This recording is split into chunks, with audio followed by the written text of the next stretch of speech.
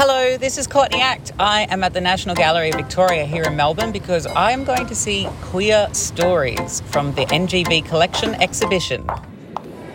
Excuse me, can you tell me which way to the queer exhibition? You can take the elevator up to level 3. Thank you.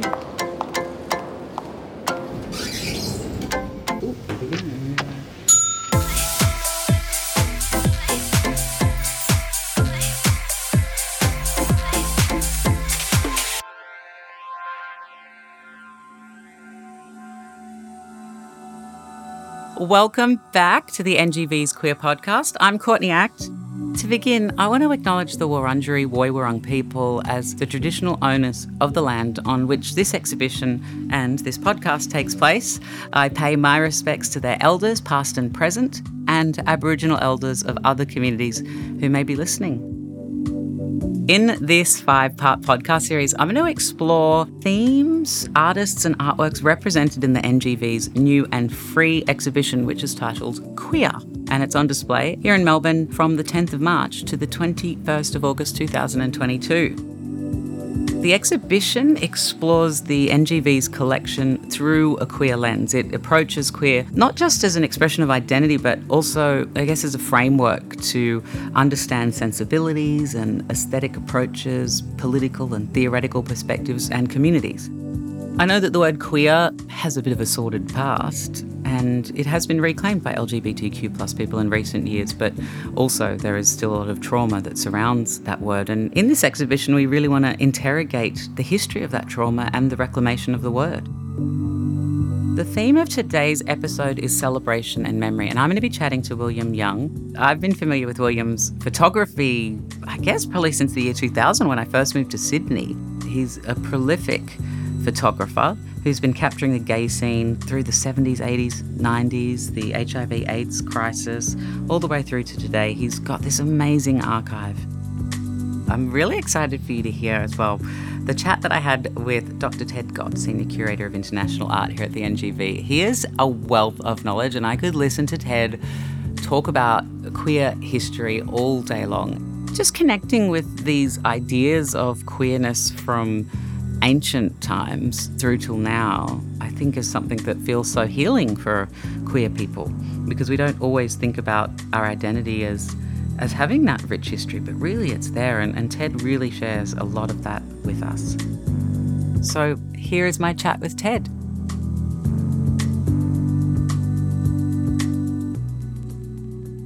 I am very excited today to be talking to one of the curators of the queer exhibition at the National Gallery of Victoria. Please welcome Dr. Ted Gott, Senior Curator of International Art. How are you, Ted? I'm fantastic today, Courtney. Thank you.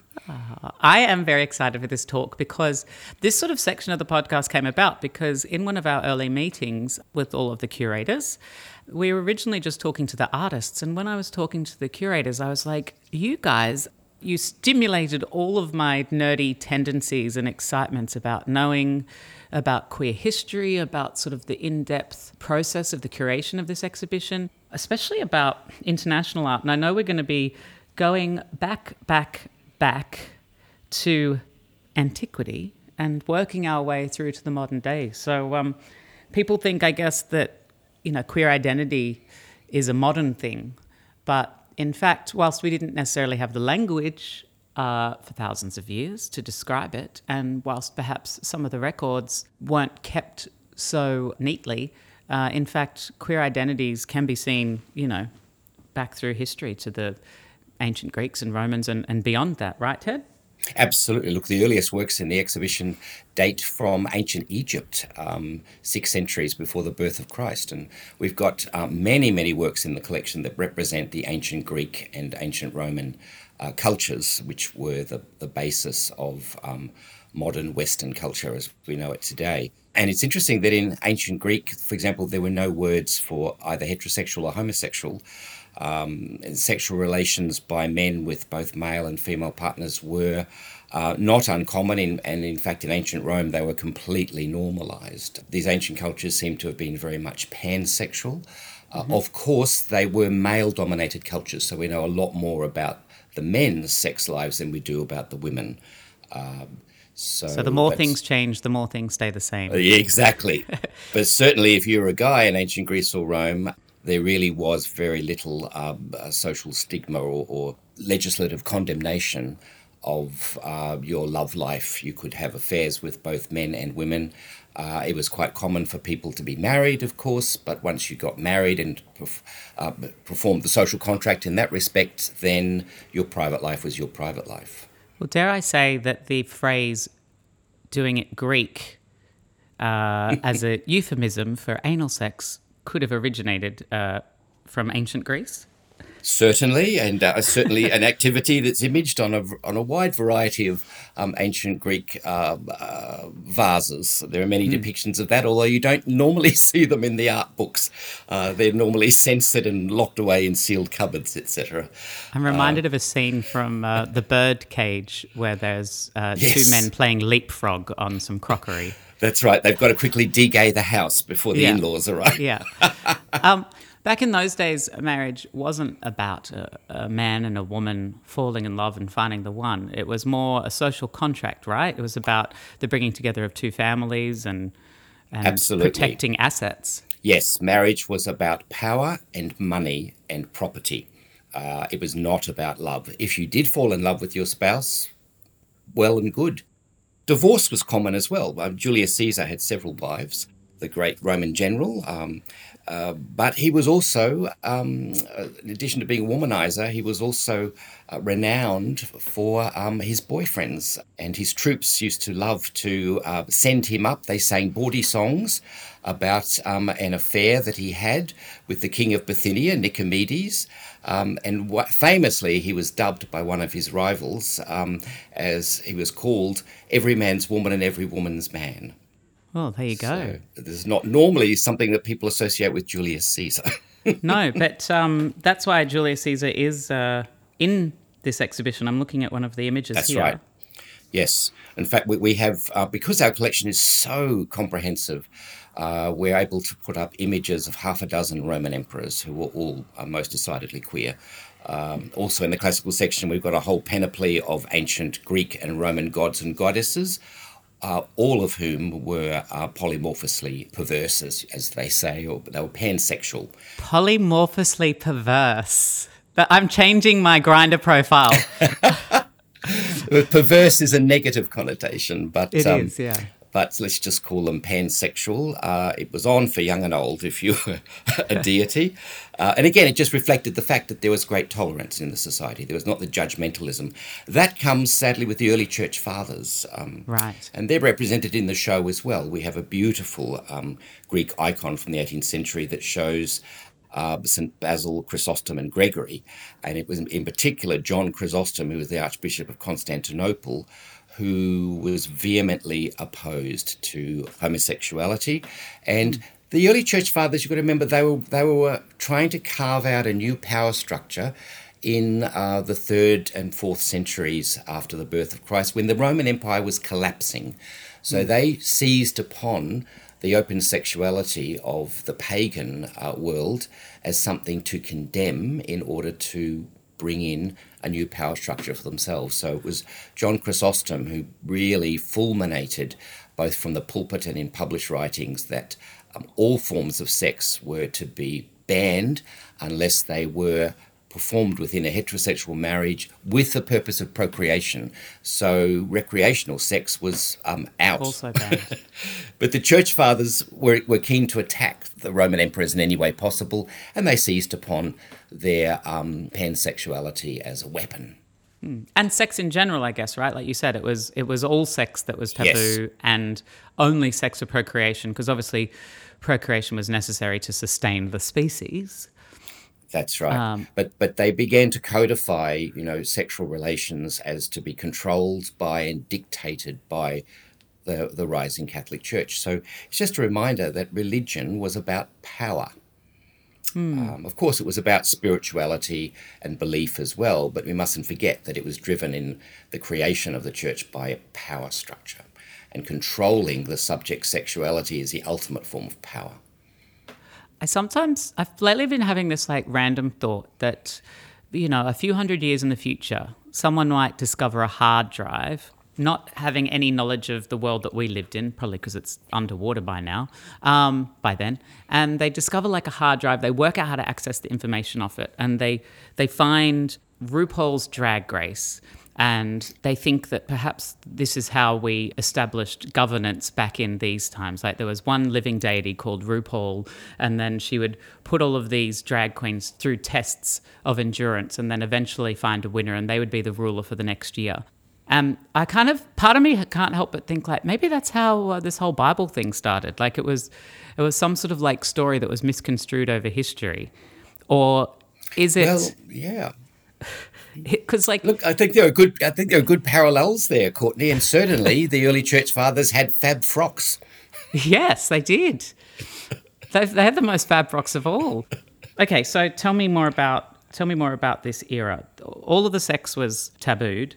But then why the hangover of same sex? Why is that the thing that has remained till today? The early church fathers denounced same-sex attraction as a pagan vice. St. John Chrysostom, in particular, called homosexuality lawless lust and a terrible and incurable disease. He also called it a plague more terrible than all plagues. Nice guy. Yeah. He was also one of the very few early Christian preachers who openly denounced lesbianism. Normally they focused on male same-sex activities. So let's jump forward to another character in the show. That's King Henry VIII of England.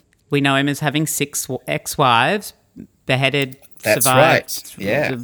However it quite goes. I've seen Six the Musical. I know all about this. Okay, well, in this show, he's seen as a bad guy because in 1533, he actually codified homophobia by bringing in to law in England what was called the Buggery Act, and that was punishable by death. Ooh. And buggery at this time didn't necessarily mean anal sex, it simply meant sex between two men. So 1533, Henry VIII brings in the Buggery Act. What's interesting is it didn't mean that Henry VIII himself was necessarily homophobic. It was a combination of codifying these church preachings against same-sex relations with a power structure. If he accused someone of buggery, he could not only put them to death, but all of their property was forfeited to him as the King of England. So people were prosecuted for buggery, not because they were actually guilty of same-sex relations. It was a convenient thing to accuse someone of. Then you can not only chop their head off, but you can seize their castle as well. Very convenient. I guess the question, though, because in several of the examples we've talked about, it was almost like same-sex relations were targeted. But what do you think the underlying root of that is? Like you said, in this instance, it was about him being able to prosecute people. But why target same-sex relationships? Wouldn't there have been other things that these people through history could have gone for to maintain and control power? There's just this kind of obsession with the private sexual lives of ordinary citizens, and it seems to be common to governance across the world in pre-modern times. And perhaps it is a form of social control. But, of course, there are bumps in the roads. It doesn't mean that these laws automatically put an end to same-sex relations. We know that there were thriving gay and lesbian subcultures, and particularly we know about them in England because of the intense documentation. We also know about public figures who are exposed because their every moment is documented. For example, James I of England, he was famous for having a prominent boyfriend, George Villiers, the Duke of Buckingham. So although his predecessor, Henry VIII, brought in the Buggery Act, there was no way they were going to behead the King of England and his boyfriend. So James was married, of course, but he showed far more affection to George Villiers than he did to his wife. He wrote love letters to him that survive. He called him my wife in the love letters. He fondled and kissed him in front of the whole court, and this is not rumoured, this is commented upon by ambassadors from France writing back to that country, sort of scandalised by this. Over in France itself, you know, the private life of the kings was documented to an extraordinary degree. We know, for example, that poor old Louis XIII of France, he had a private physician from boyhood, and this guy, whose name was Jean Hérouard, he logged intimate details of the king's daily life for over 30 years. And for example, the monarch's every bowel movement was timed and dated for 30 years. So there's no private life as a king. But this makes it interesting when the king is same-sex attracted. Yeah. So that's why we know so much about the Duke of Buckingham, but also about a man who was ruler of France just before James I takes the throne in England, and that is Henri III, Henry III, the King of France. Now, he was married because that's what you had to do as a ruler, but his reign was undermined by a whispering campaign of incredible malevolence. He was considered to be unfit to rule because he was opposed to war. He was very effeminate. He dressed in a gender-slipping way, and above all, he promoted a dozen handsome young men. They were from secondary noble families, so therefore the wrong side of the tracks, which upset the court, and they were suspected, because they were all young, single, and beautiful, they were suspected of being his sexual partners, and they were called the mignons, the sweethearts. So this was a scandalous period in French history. Wow. And the mignons all cross-dressed. Must have been a fabulous time to be around if you were in the right circles, of course. Yeah, I've often wondered if, like, in some future time when society has less hang-ups about gender and sexuality, that my life might manifest differently. But it sounds like perhaps back in France in those times, I could have been one of them. What were they called? The Mignon. sweethearts? Mignon. Like filet mignon? It is spelt like filet mignon, M-I-G-N-O-N, yes. So filet mignon means a sweet, tasty piece of meat. Oh, hello alone. I'm upgrading my Grindr profile again to filet mignon. So what was the ongoing legacy of Henry VIII's Act? Sadly, it meant that as England colonised various countries around the world, this legislation followed that colonisation, which led to the prohibition of homosexuality, the punishment by either death or imprisonment or torture of gay men in particular, because the Buggery Act did not apply to women. It led to anti-gay legislation that survived in many, many countries until recent years, and in fact still is in place in countries in Africa, for example, that were colonised by Britain. Don't forget that here, homosexuality was only decriminalised in Victoria in 1981, in Sydney in 1984, 6 years after the first Mardi Gras party. Wow. So, and in 1997 in Tasmania. Still in 35 of the Commonwealth states, it's criminal, and it's legal only in 19 Commonwealth states. Like, we don't think about, like, just in the British Commonwealth in the world, it's still criminal. And it's so interesting because you think of, the Commonwealth Charter, and you think of these ideals that we hold true to our land about, equality and equity. Yet in 35 Commonwealth states, it's still criminal to love someone of the same sex. Yes, and sadly a lot of this dates back to Henry VIII and this Buggery Act of 1533. And of course, sadly, this led to an institutionalised and state-authorised homophobia that just became a natural part of the way you were raised. So, if you're brought up in a society that criminalises sex between men, then you are brought up with an innate prejudice. Yeah. You may be the kindest person on earth, but from upbringing you've had this mental set. So people have had to break away from that in order to accept our community as well. So it's been a learning curve for both sides, of course. Yeah. And you mentioned the Mardi Gras in Sydney, and you mentioned the decriminalisation of homosexuality in 1985. I think you said in New South Wales. 1984 in New South Wales. 1984. And obviously also during that time, Australia and the world, gay men and same-sex attracted men around the world were decimated by HIV/AIDS. Yes, very sadly. The public health crisis of HIV/AIDS came about before the decriminalisation of homosexuality in many places in the world. And certainly, it coincided with the decriminalisation in Victoria. 1981 is when they coined the term GRID, gay-related immune disease, which was the first name for AIDS. The term AIDS itself didn't come around until after they had recognised the HIV virus and then realised it had nothing to do with gay sex per se. So then it became acquired immune deficiency syndrome, AIDS. But the damage was done when it was first called the gay disease in 1981. Remember, 3 years before decriminalisation in Sydney. So the impact on those days is impossible to describe. Unless you lived through it. The homophobia that was just the standard norm every day in press, in television, in radio commentary. There was just this relentless attack upon the gay and lesbian communities, and the fact that we were branded as the vector of this new disease that was going to destroy heterosexual society. Of course, there was little recognition that the virus had nothing to do with one's sexuality, but that took many, many years to overcome. You, in fact, did live through it, right, Ted? Yes, I did. Yes, I was 21 in 1981 when the term GRID came out, gay-related immune deficiency. I remember reading the newspaper articles, absolutely terrified. I had not yet come out to my family and friends.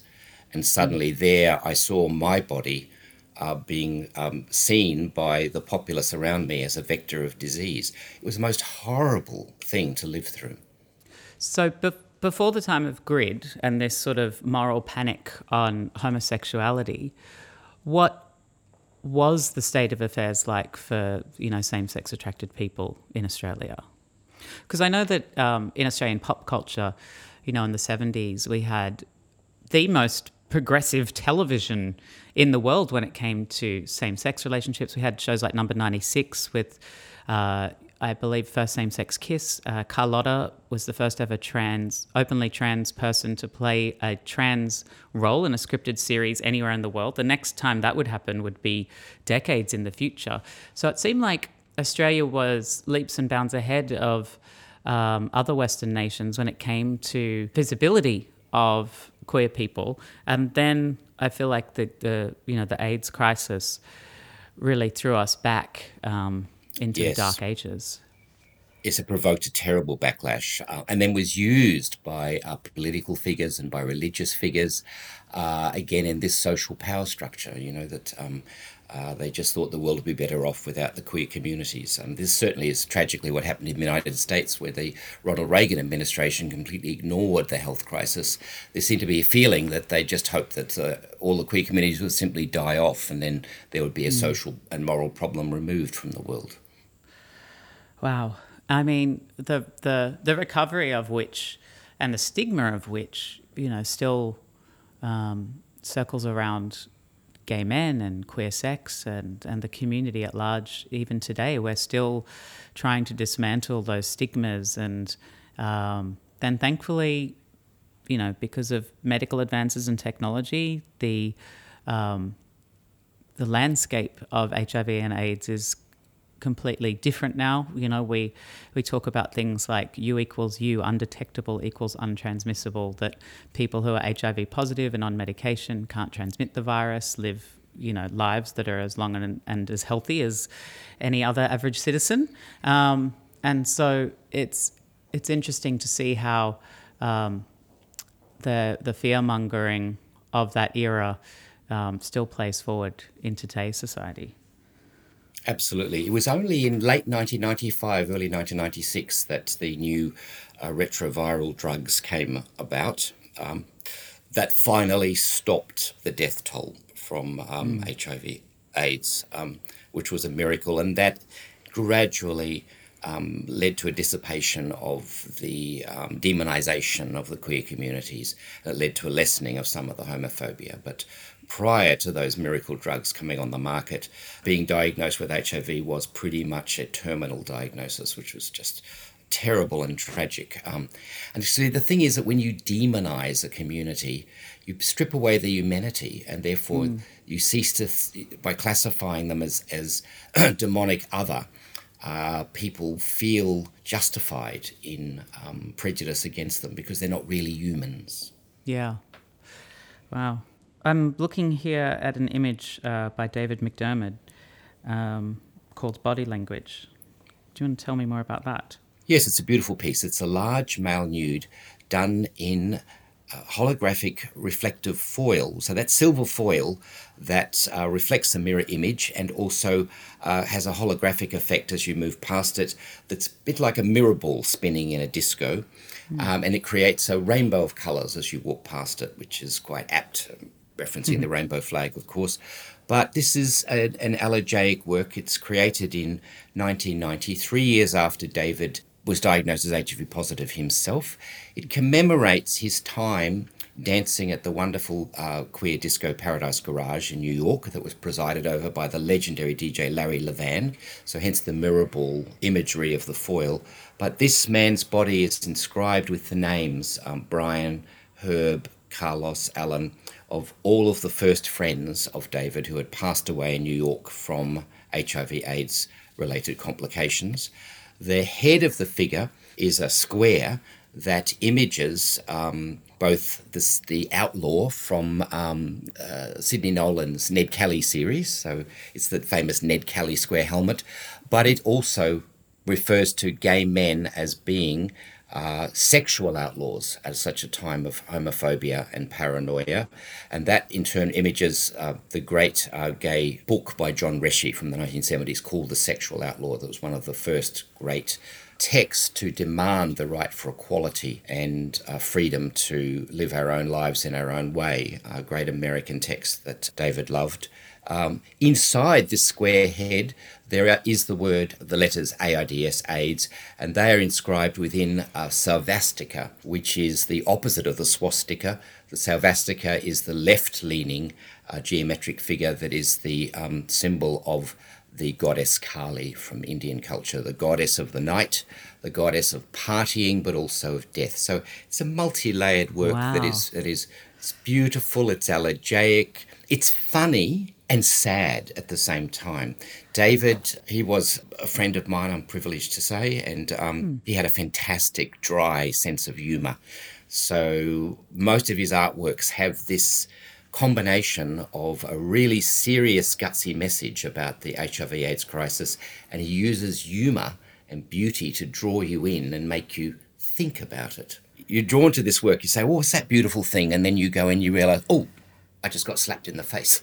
Yeah. I mean, the part of this nude that Ted didn't mention is that the figure you can see from behind, and they are clenching their buttocks, and you can see their scrotum and their penis dangling between their legs, and there's a blue dot where their anus is, which, again, refers back to anal sex, which was the... Yeah, absolutely. the most common which way was the common vector for catching HIV/AIDS was unprotected anal sex. So subsequent to this, David did the famous series of same-sex posters for ACON, the AIDS Council of New South Wales, which were those brightly coloured posters that were plastered all over Australia from 93 through to the mid-90s, and they were pushing a very safe sex message. I mean, one of the things that David was commenting on is people's paranoia about sex, that sex itself leads to death. It doesn't. Unprotected sex does. Safe sex is, you can have safe sex till the cows come home. And that's what he was promoting. So I think he did a very good job. It's not just a blue dot, Courtney.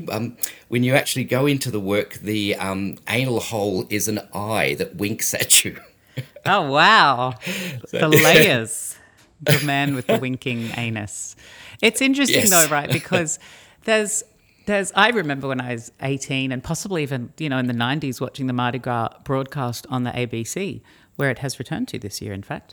I do remember having those sensitivities of, oh, gosh, why does it have to be so sexual? If they just, wore normal clothes and acted normal, then, people might accept them more quickly and more easily. And, of course, as you grow up and you are immersed in queer culture and understanding, you understand that I think that the queer community is here to liberate people from their sort of repressed sexuality and this demonization of bodies and of sex, and I guess in a way that's probably left over from the church that we talked about earlier, this idea that sex could only be for procreation and not enjoyment, and I feel like the queer community are ahead of the 8 ball when it comes to sex and sexuality, and this idea of, this image some people might see as grotesque and others might see as beautiful. I think that there's actually another side to look at it, and it's really seeing and experiencing the human body and sexuality as something that's wonderful and natural and exciting, and to realize that perhaps some of those ideas that we have about sex aren't actually true. They were things that were given to us, and that we have the opportunity to transcend them and to get beyond those expectations that we grew up with. Absolutely, Courtney. Look, you're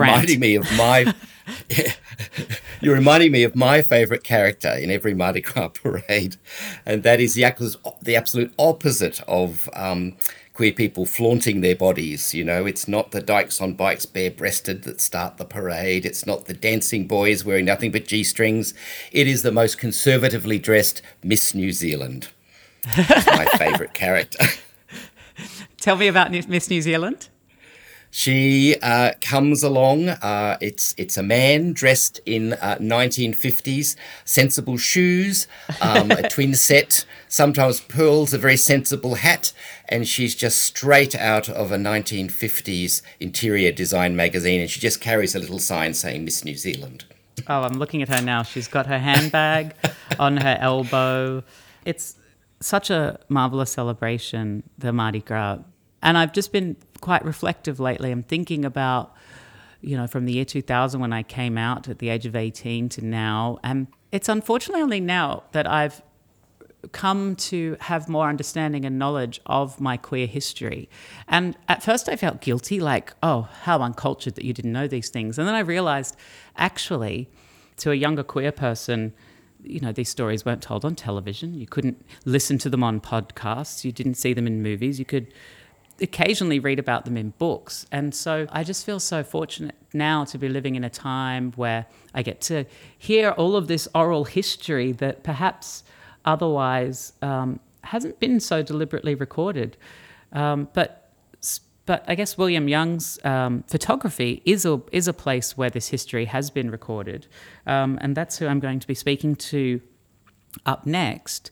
William's photographs, of course, he's a social documenter of Sydney at large, but the Sydney gay scene from the 70s all the way until today, really. William's photos that are included in this exhibition, what will we see? You'll see a beautiful photograph that celebrates William's Chinese Australian heritage, in which he's dressed up in a Chinese scholar outfit. And then you'll see a more poignant work that has a similar black humour to David McDermott's, and it's a photograph of his hand containing a variety of pills, some of which he has to take because, like myself, he's an ageing gentleman. And you feel in the morning that you just have this daily pill regime just to keep functioning, but also tucked in there is a little Viagra pill. So yes, when I spoke to William, I said, I hope that wasn't a daily pill in the morning, because that could get, just uncomfortable, quite frankly. I'm really looking forward to everyone hearing this conversation with William. He's someone that I've known about for such a long time, seeing his photographs and the way he documented the Sydney scene. And it's interesting, Ted, like, in the 70s, William was probably just a kid with a camera taking photos, which back then, of course, it wasn't like now where everybody has a camera. It was a very deliberate choice that he made to be taking these photos. But what was just some kid with a camera back in the 1970s has turned into one of the most wonderful collections of photographs of the Sydney gay community over the course of 50 years. It's an extraordinary body of work, isn't it? And what he has done miraculously is that by simply turning up everywhere, every party, every fashion parade, every event, every protest, he took pictures of the fleeting and the evanescent, and he made that fleeting life in gay Sydney permanent. So Yeah. he has documented something that would otherwise have been completely lost and would just be anecdotes. And increasingly, as people passed away, it wouldn't even be memories, it would just be rumours of what life was once like. William's photographs show us forever what life was like, and shows the community developing and growing and changing. It's a most extraordinary piece of social documentation, not just in Sydney, but I think anywhere in the world. Yeah. Well, I think that is a great place to jump into my conversation with William. And Ted, I just want to say thank you so much for chatting to me today about all of this. I don't know how everyone else feels, but getting to hear queer history, it just makes me feel so connected in a way that perhaps growing up you don't. You feel that isolation, and it's only as you delve into these subjects that you realise that queer people have, of course, existed from time immemorial and continue to thrive today. And getting this little walk through all of that history from the ancient Romans and the ancient Greeks all the way through to today has just been such an honour. And thank you so much for sharing all of your wonderful knowledge with us. Oh, it's been an absolute pleasure, Courtney. Thank you.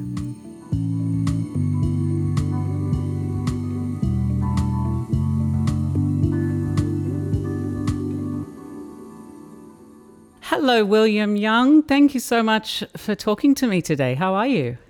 Hi, Courtney. I feel like I know you because I've known of you since I was a wee slip of a lass at 18 years old, arriving on the Sydney gay scene, which I know you've been photographing for decades and decades, but I don't think we've ever actually met in real life. No, I don't remember meeting you. I would remember it, I think, especially if I had my camera.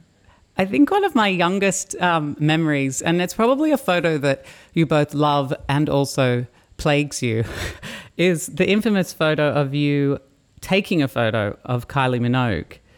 Oh, yes, that's right. That's by Maz Image. Or no, actually, the image is of Kylie Minogue taking a photo of me. That's what it is. Yes, that was taken by Maz Image. I remember that image as a young person in Sydney, and I was like, who's that man? And why is Kylie Minogue taking a photograph of him? And then the legend of William Young was told to me. And of course, I had seen your work, I think even in the queer spaces up and down Oxford Street, but in exhibitions and things like that. And one of the unique characteristics of your work, photographing the queer scene over the last, well, I guess it must be 5 decades now, is it? 70, yeah, 5. I guess one of the signatures that I remember is your drawing and writing on your photographs. Yes. There were these beautiful, rich photographs, and then there was writing on them, describing different things and pointing out different things. What was the origin of that? Well, I started to do. I call myself a documentary photographer, right up to the late 80s. And then I started to do performances, which is talking with slide projection. Mm-hmm. And I developed that. I did many shows, or I have done many shows, but it's like it's as simple as just talking with slides. But I found that I was the glue that held the performances together. Mm-hmm. So I came out of my shell a bit, which was from behind the camera, and then I kind of stood center stage. And so I started to tell more personal stories. I got more confidence just being me. And later then, when I looked back at the photographs, when I had an exhibition, I realized that some of the photographs had stories to them. Mm. So the simplest way that I did it was just to write on the photograph the story. So it was very direct. But I didn't do that until the 90s. Okay. And a lot of the photographs I'd taken, I wrote on, were 20 years old. So that was like a new development.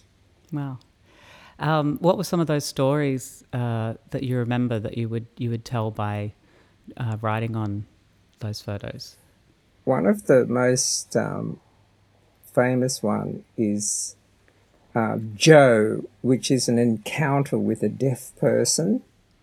And so that's a real story, how I encountered Joe at a disco, and we went home together, and then in the morning I sent him off in a taxi. So that's that story.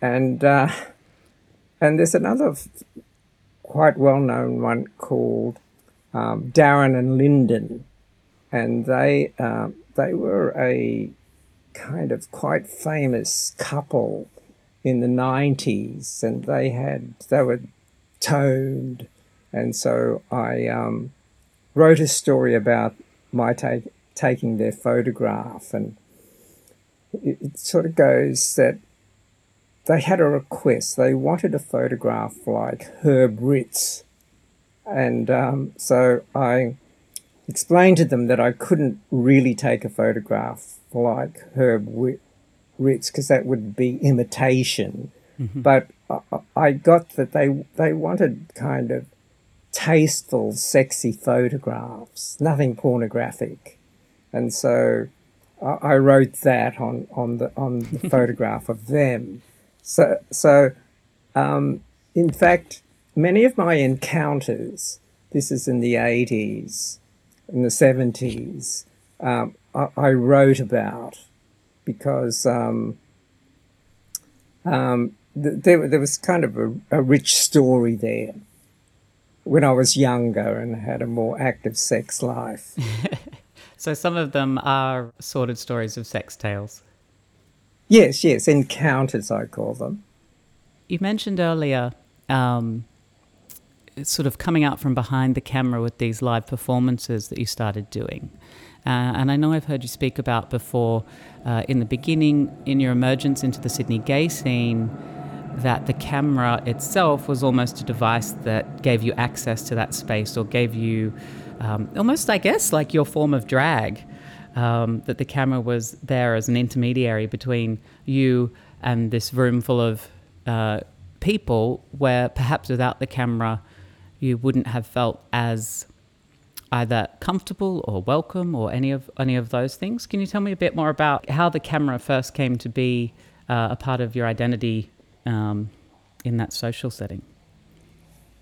I guess I started taking photographs of parties, mm-hmm. and that's a social activity, and then there weren't as many cameras around then, because everyone's got a phone now, but it required slightly more skill to take a photograph with a camera. You're talking it down, William. There was lots of skill involved. I've seen a lot of very bad photos from a time before iPhones, and so the photos that you've captured, especially in a party, the lighting, the darkness, the flashing lights, all of that sort of stuff.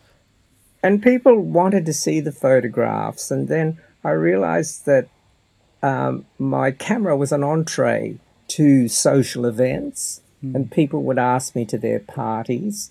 And in fact, I felt quite privileged at times that people let me into their lives. This is in the 70s. The gay community was virtually invisible before Stonewall. I mean, there was some record of it, but it wasn't until after Stonewall that people started to record it in a big way. And I think probably my photographs of the 70s are very important because they're rarer. Like by the 80s, there were many photographs, photographers photographing the gay scene. And that was also Mardi Gras. So that was a big step in the visibility? Visibility, absolutely. It became the flagship of visibility. It was on television, and that helped change people's minds. I would imagine as well in the 70s, there must have been a huge amount of trust that was bestowed upon you by these people, because just being queer or gay in that time was such a taboo. So to have a photo record taken of you and all of your friends at a party or something, that would be a very vulnerable experience, I would imagine, for them. Yeah, yes, there was two things going on then. There was a kind of fear of being out, and people were very cautious about their images or where they'd end up. But there was also the new generation of gays which were coming out. They were quite blatant, and they were saying things like, yeah, take my photograph, publish it, I want to be seen. And so that there was those two things happening at the same time. And where did your love of photography come from?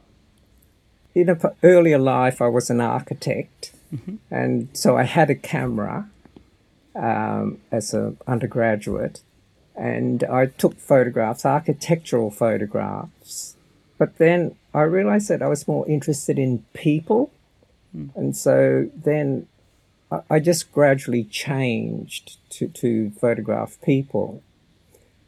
But I was also a playwright, and I couldn't make a living from being a playwright, so I found that I could take, but I was surrounded by actors, so I started to take actors' portfolios, and then I could earn enough money from that to pay the rent.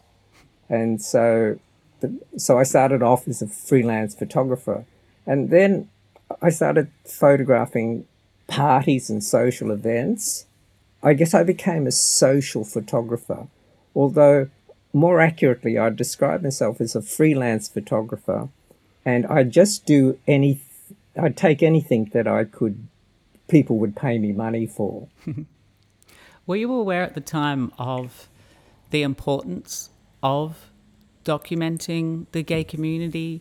Were you aware of how now, 50 years later, 40 years later, 30 years later, these images that you captured are such a important sort of capturing of history? Or was it more just good fun? Was it art? What was the sort of feeling that drove you at the time? I certainly didn't realise their importance, and I wish that I'd had a second chance at it, because I'd have taken totally different photographs. For example, I was too close in all the time, when really if I'd have stood back and photographed the room, I think that would have been better. I'd have just had more range in my photographs. But I never had any idea that they were valuable, although I started to get some realisation of this, but this is after I'd been photographing for over a decade, that they were important, and that it was kind of a privilege to have this access into the gay community. Everyone was telling me that it was straight people were telling me it's a phase you're going through, and they're not important. They are important. They're probably the most important part of my collection. When did you start to realise the importance of those photos? I suppose I had my first exhibition in 1977. It was called Sydney Files, PHILES, at the Australian Centre for Photography. And that kind of launched me, because then I realised that there was an interest in them. And there was also, I realised also that people wanted to see photographs of themselves. That was a kind of realisation. And so I just kept doing them. But then my work was quite marginalised. People really didn't see the importance of it either. They thought, oh, he's photographing on the margins, it's not important. Really, I think that was the message I was getting from people. It's interesting to think about, like, you in the 70s taking all of these photographs. I could imagine there was an excitement. You're in a party environment, people are having fun, you're sort of documenting these times, and then over the years, this thing that brought you joy and that you connected with because it was your community, has just sort of grown in importance to a point where today, that I think because queer visibility and acceptance is on a whole new level, especially, over the last 10 years, that what was something, like you say, that wasn't respected, it was seen as on the margins, has just moved to a point where it's one of the most important markers of our community from that time. And I don't know, I think there's something telling in art and in life, that when you're just following that thing that's your passion, that brings you joy, and not to sound like a self-help book too much, but I think there's something beautiful about the way, actually at the beginning of my book I said something about, people say you can't change the world, you can only change yourself. And I was like, don't listen to those people, because I've found that, like, the more you stick to being yourself, sometimes you get lucky enough in your lifetime that the world catches up with you. And I feel like the world has caught up with you and what you were taking photographs of. Yes, I would agree with that. In fact, I've seen I first arrived in Sydney in 1969, and I was in the closet when I first came to Sydney, and but the climate was such that I could come out as a gay person. In fact, I describe it as I was swept out as a gay person by events at the time. I didn't do it consciously. It was like just carried along by the force of the movement. But it took many years to become accepted, and there was activism. The way I see it is that there was a lot of activism in the 70s. Then came the commercialisation of the gay scene in the 80s, where the big dance parties, the gay dollar, all of that. And then Mardi Gras plays an important part in this story of Sydney, because when Mardi Gras went on television, gay became visible. People didn't like it, but it's a kind of talking point. And it's also a code for being gay in the straight world, because I used to go to a photo shop in Bondi, and I never ever said that I was gay, but they would see all my photographs and the prints of my photographs. And one year they said to me, "Are you going to Mardi Gras this year?" And sort of that was like code to, "Oh, we know you're gay." Yeah. And so it's kind of, Mardi Gras is terribly important in the story of Sydney. But the latest thing is the marriage equality plebiscite, where that's been our greatest acceptance. And I think that's also a very important thing. And we had to go out in the streets and fight for that as well. So it's all been a fight for our rights, as I see the story. You talked about when you arrived in Sydney in 1969, in the closet. What happened? What predated Sydney in 1969? I studied architecture at Queensland University, and I was interested in theatre, but I was in the closet, as I said. And then when I came to Sydney, I didn't carry that past history with me. Yeah. And it was just so much easier to come out in a new town, because no one knew me and I could just create a new identity. Did you grow up in Queensland? Yes, I did. Yeah. Whereabouts? So I was born in North Queensland, and my parents had a tobacco farm on the Atherton tableland in a very small town called Dimbula. So that's where I grew up. And then I went to high school in Cairns, and that was the worst time of my life. It was just horrible, because I think that puberty is a horrible age where you're so uncertain, and I just didn't seem to fit in. And then I came down to Brisbane to study architecture, and I suddenly bonded with my architecture colleagues, And so that was good, although I was still in the closet. But then when I came to Sydney, then I was able to be swept out of the closet. I came out to my relatives on television. Okay. So that was an easy part of it. Yeah. In that time in the 60s and 70s, coming out as gay, period, would have been a challenging thing to understand. Were there extra sort of layers growing up, in an immigrant family, a Chinese family? Were there extra sensitivities that compounded your coming out? I suppose being Chinese or other, I'd always felt like an outsider. But it's kind of interesting that I came out as a gay person in the let's say 1970, and the way I describe it is that gay liberation was I was breaking out of sexual oppression. Being gay politicized me, and I realized that what issues were at stake. But it wasn't until 12 years later that I realized that my ethnicity had been suppressed as well, being a Chinese living in a white Australia.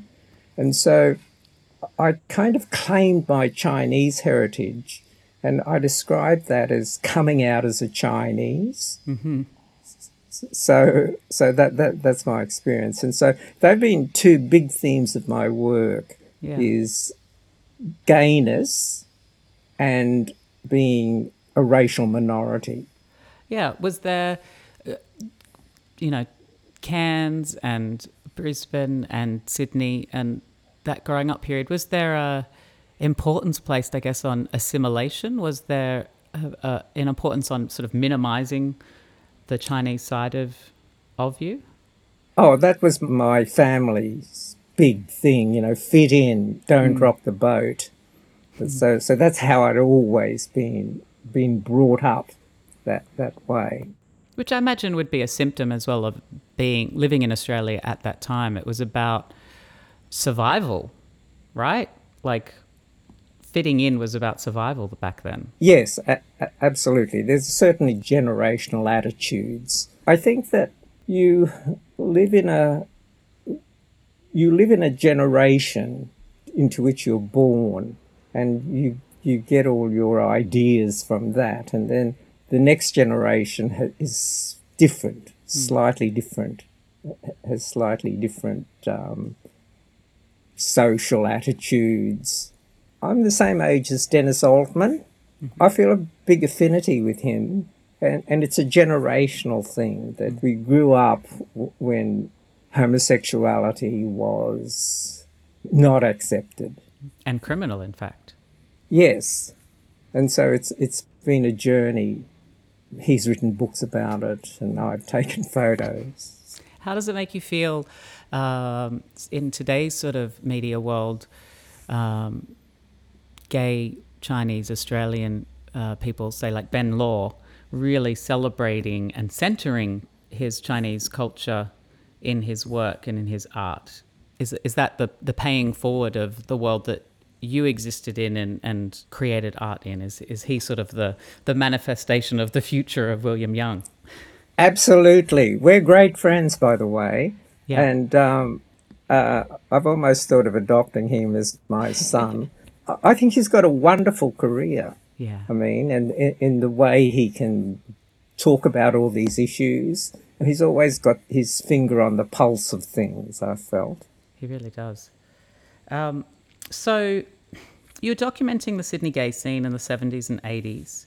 And in that time, I imagine there was a lot of joy and party and celebration. But then I guess in the 80s, there was also the impact of the AIDS crisis. And your photography of that era is also such an important documentation of one of the, the biggest, if not the biggest, sort of struggle and of our community during that time. Tell me about that era and the photographs during that time. Yes, it was a terrible time when we'd sort of made we'd liberated ourselves to a great degree. We'd kind of formed a cultural group. I mean, gay was a subculture and it was quite articulated. And then AIDS came along, and it was a chance for our enemies to strike against us when we were down. And so I'll never forget those years or the kind of reporting about AIDS. And there are times when I just felt I didn't have the strength to read the newspaper because of the reporting of it.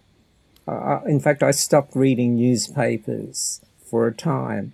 But then the community rallied against it. They were terribly moving times, the late 80s and the early 90s. And the lesbians came to help, I mean. I'm not quite sure if gay men would have helped if it was a lesbian disease. That's just my impression. Yeah. But there was big solidarity within the gay and lesbian, to use those two general terms, community then. Just from what you were saying, it sounds like there was a lot of dehumanizing coming from the media at large. Media and the church, I'll never forgive them. Wow. And was your photography at that time, I could imagine that was an important way to humanize what was going on. Perhaps, yes. But I don't think it got out until... My images never got out into the mainstream until the 90s, where I did that famous piece of mine called Alan, my ex-boyfriend who died of AIDS. In 1990 he died. That didn't come out until later, so I think we were still very marginalised then during AIDS. Absolutely. Where did your photography take you during that time? What were you photographing? Well, I was just photographing. In fact, I wasn't so consciously photographing AIDS, or I'd go to the vigils and things like that. But I did photograph Alan, and I photographed a few other people too, who wanted me to photograph them in some ways. And Alan wanted me to photograph him.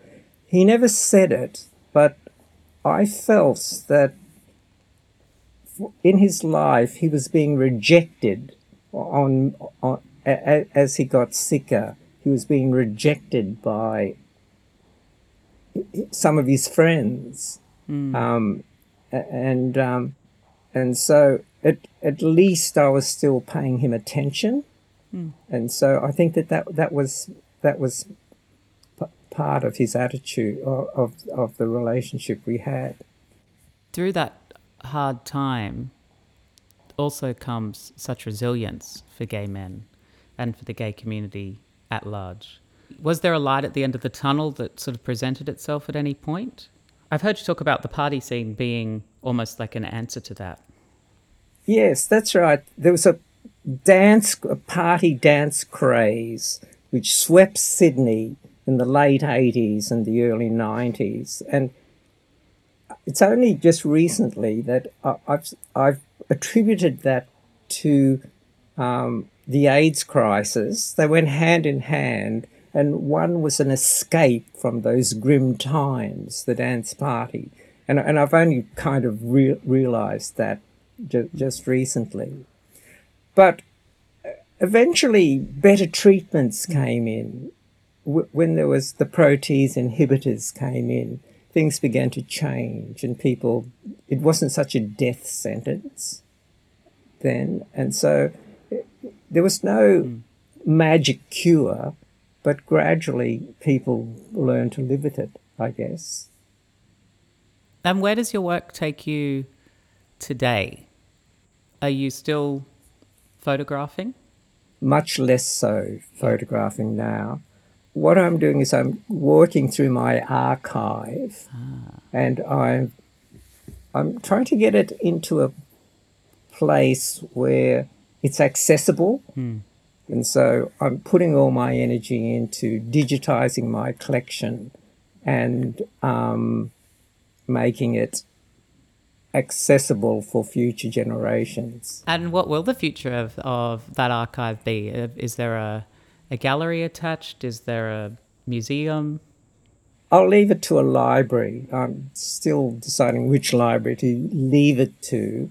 So I think it's important to kind of edit your photographs down. And I recently had what I call a retrospective exhibition at the Quagoma in Brisbane. And that was a very satisfying experience because I worked on that with a curator for 3 years. Wow. And we just went through things. It was a case of editing it down and making sense of it. And after I did the exhibition and looked at the exhibition, I could make more sense of my life, which I think is really one of the things that art does to you. Making sense of your life, I think, is really a huge thing. In the queer exhibition at the National Gallery Victoria, there's some of your work, obviously. One of them is Battling Time in 2010. I'm looking at it here now, and there's a picture of a hand. Is this your hand? Yes. It reminds me of the scene in Priscilla when Bernadette is sitting there at breakfast and Tick says, "Shut up and eat your hormones." And she's sitting there with like a bowl of pills. There's your hand holding an assortment of pills and then a glass of water. And then you've drawn lines and written on it the description of all of the pills, in your what hand. they do. Yeah. Yes. So, yes, I think that's probably a pretty common experience of trying to extend your life, is the way I saw it. And in fact, there's Viagra, is one of the pills there too. And That's not a daily pill for you, I hope, William. no, not a daily pill. The other image that I'm looking at here is William in scholar's costume from the Old, New, Borrowed Blue series in 2008. Tell me about that image. I came out as a gay person, let's say in 1970, and then 12 years later, I came out as a Chinese. And so I connect these two processes. Coming out as gay meant that I was liberating myself from my sexuality being suppressed. And when I came out as a Chinese, I was also liberating myself from the fact that my ethnicity had been suppressed. I see them as very close processes, although it was harder for me to recognize that my ethnicity had been suppressed. Being gay, I could hide, but my ethnicity I couldn't hide because it was the way I looked. But I was still suppressed by social standards. And so I did have to declare that I'm embracing my Chinese heritage. And this is part of me. And it had been denied and unacknowledged in quite a subtle way. I had been conditioned to think that only white people could be sexually attractive. That was like the subplot. And so it just took me a long time to embrace what I looked like and who I was. I think queer people can understand what having our identities omitted from pop culture and all of the places that we learn about what is attractive, what is desirable, what is valuable. For the longest time, queer people haven't seen ourselves represented. But then when you compound that with sort of the layer of being Chinese, being a racial minority, not only are you not seeing yourself represented as a gay Chinese man, you're also the forms of representation of Chinese people and Asian people in pop culture have historically been quite pejorative. There's very few examples of heroes and of leaders and of strength and of even leading roles given to Chinese people and Chinese men. And, you know, historically, Chinese men have often been portrayed almost the antithesis to the hero. And seeing that reflection of you so consistently in the media, and then having the intersection of a gay identity, it's got to be nigh impossible to battle through all of that and come out the other side and say, oh, actually, I am valuable and worthy, and I am attractive, or you know, I can see myself as a sexual being. Yes, all those things. That was quite important to me, very important. Yeah. William Young, thank you so much for chatting to me today. I'm looking forward to everybody seeing your work in the queer exhibition at the National Gallery of Victoria. It's been an absolute delight. Lovely chatting with you. Next episode, I'm going to be chatting to fashion designer Linda Jackson, and I'm going to be talking to Angela Hessen, who's the curator of Australian art here. We're going to be talking queer sensibilities. Make sure that you get down to the National Gallery of Victoria here in Melbourne to see this new and free exhibition titled Queer. It is on display from the 10th of March through to the 21st of August 2022. I'm Courtney Act. Thank you so much for listening.